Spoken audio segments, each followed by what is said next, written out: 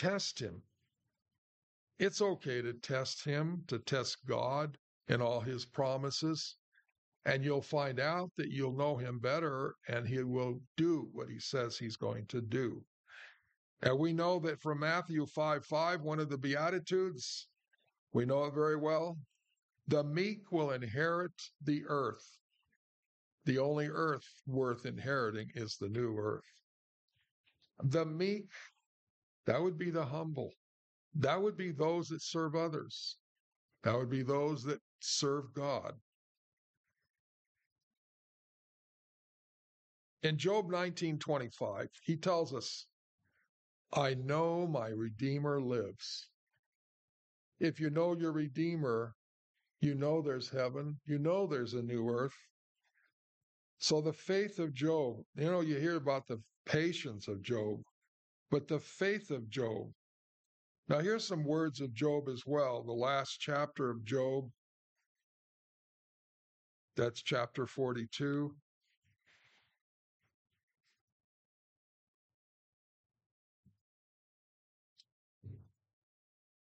Job's faith was rewarded. God gave back to him everything he'd lost, in fact, twice as much. I think Job was not worried about Jesus taking care of him, not worry at all. 42, Job 42, 2 and 3. I know, Lord, that you can do all things, and no plan of yours can be thwarted. You asked, who is that? Who is this that obscures my counsel without knowledge? Surely I spoke of things I did not understand, things too wonderful for me to know. Things too wonderful for you to know. Do we really know firsthand all that God is going to give to us? We only know from what we read in the Bible. We only know what we read in the Bible.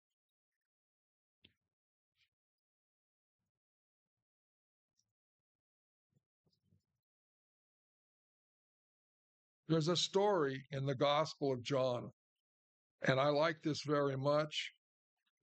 Christ is already resurrected, and he's not with the disciples in a room together. They had it locked up, and they were praying, and they were sharing with one another, I've seen Jesus. Some of his followers were there. I've seen Jesus.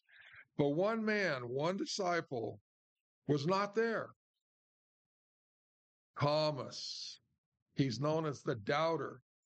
When he came in, he told his friends, the rest of the disciples, I don't believe it. And he basically said, seeing is believing. John chapter 20, we find this story.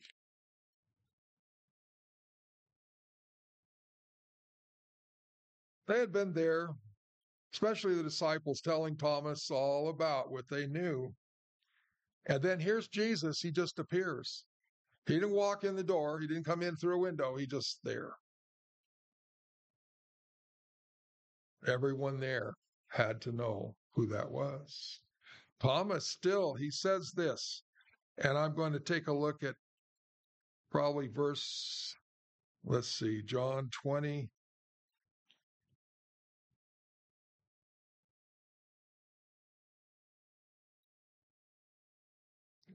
Verse 24.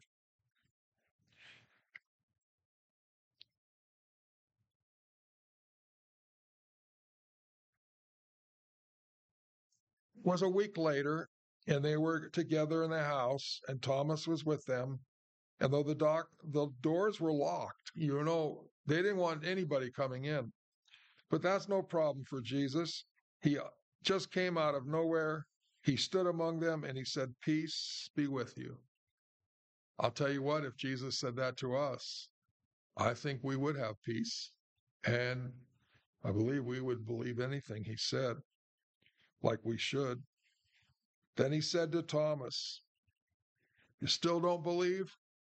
Because Thomas had said, I will not believe it unless he shows me where his nail prints are in his hands and in his side. Verse 27 says, he said to Thomas, put your finger here, see my hands. Reach out your hand and put them into my side. Stop doubting and believe. Stop doubting and believe. The lesson that Jesus teaches us here, he says, well, Thomas first says, you are the Lord, my God. And verse 29, Jesus told him, because you have seen me, you've believed. You're like so many others. You got to see first. Blessed are those who have not seen and yet have believed. Eyes have not seen. Eyes have not seen. We haven't heard. Ears have not heard. Neither has entered into the heart of man everything that God has prepared. John 14, 1-3. We know that one so well. It's the same thing. He says, let not your heart be troubled. Peace be unto you. I'm promising that right now, mansions and homes are being prepared for you, and you will live with me. That's a wonderful promise, John 14, 1-3.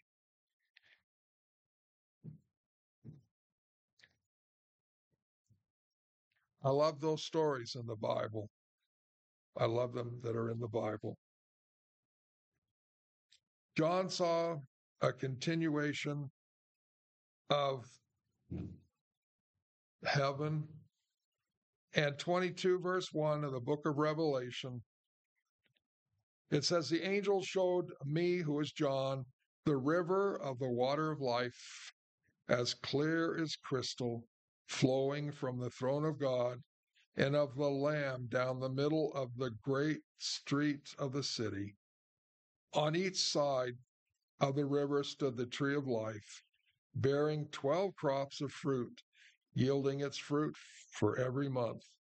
And the leaves of the trees are for the healing of the nations.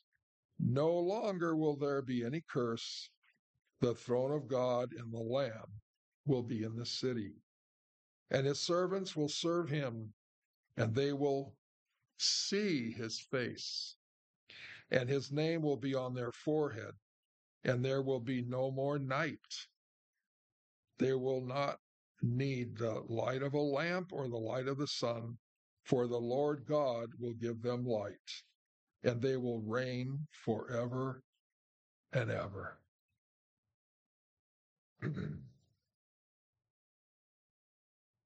Eyes have not seen, but do we believe him?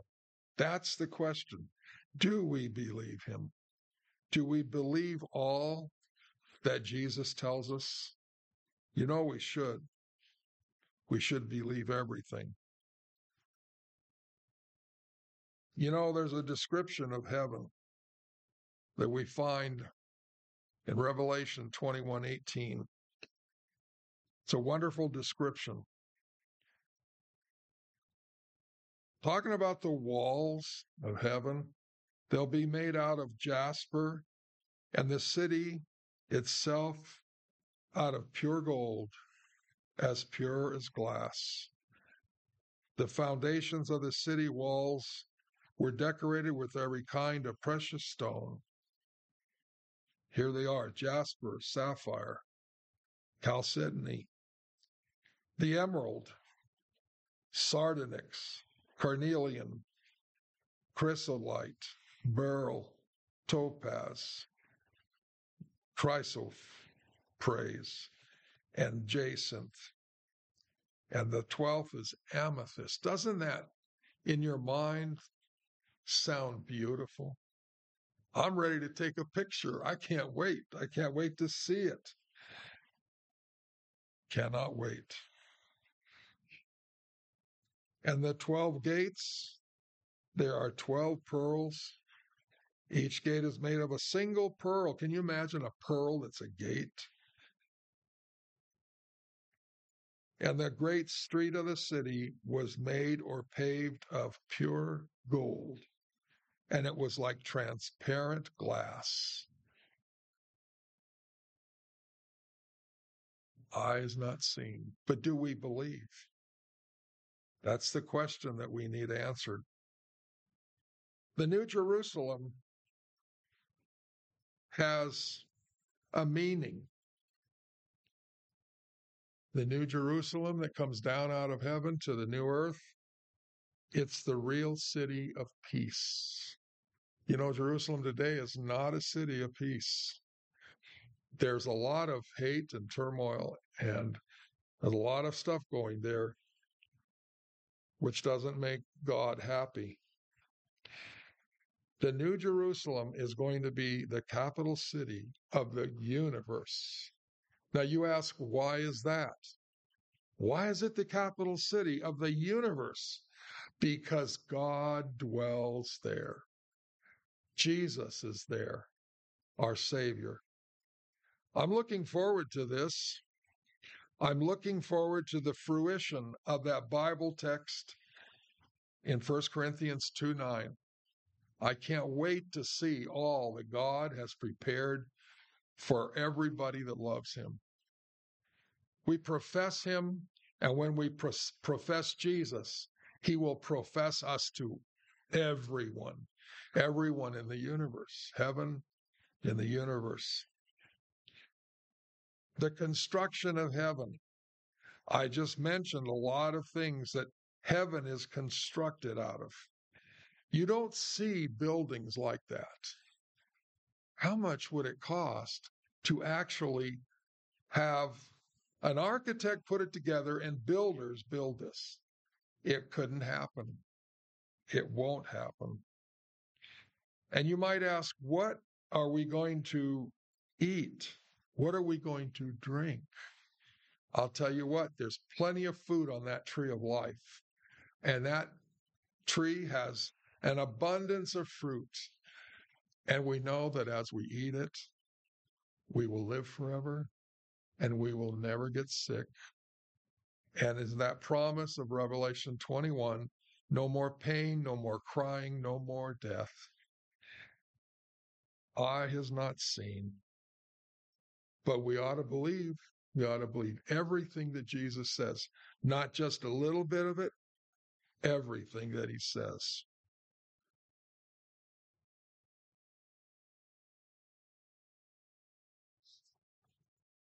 You know that plenty of people, in telling them about this message for the first time, sadly, they're not going to believe it until they see it. The new earth will be our eternal home. Our eternal home. We will have a home in the New Jerusalem. We will build our own homes out in the country, and they will be real. All of this is real. And the saints will be home at last with God and Jesus. And I think of the words of John. John says to Jesus in his last words in the book of Revelation, "Even so, come, Lord Jesus." Let us pray. Heavenly Father, I pray that you will give us the faith so that we see, we know is temporary, but what we do not see is eternal. And what we do not see right now is heaven. But God has prepared a wonderful place for all who accept him. And Lord, we cannot wait. And I will say what John said, even so, Lord, come quickly. In Jesus' name I pray. Amen.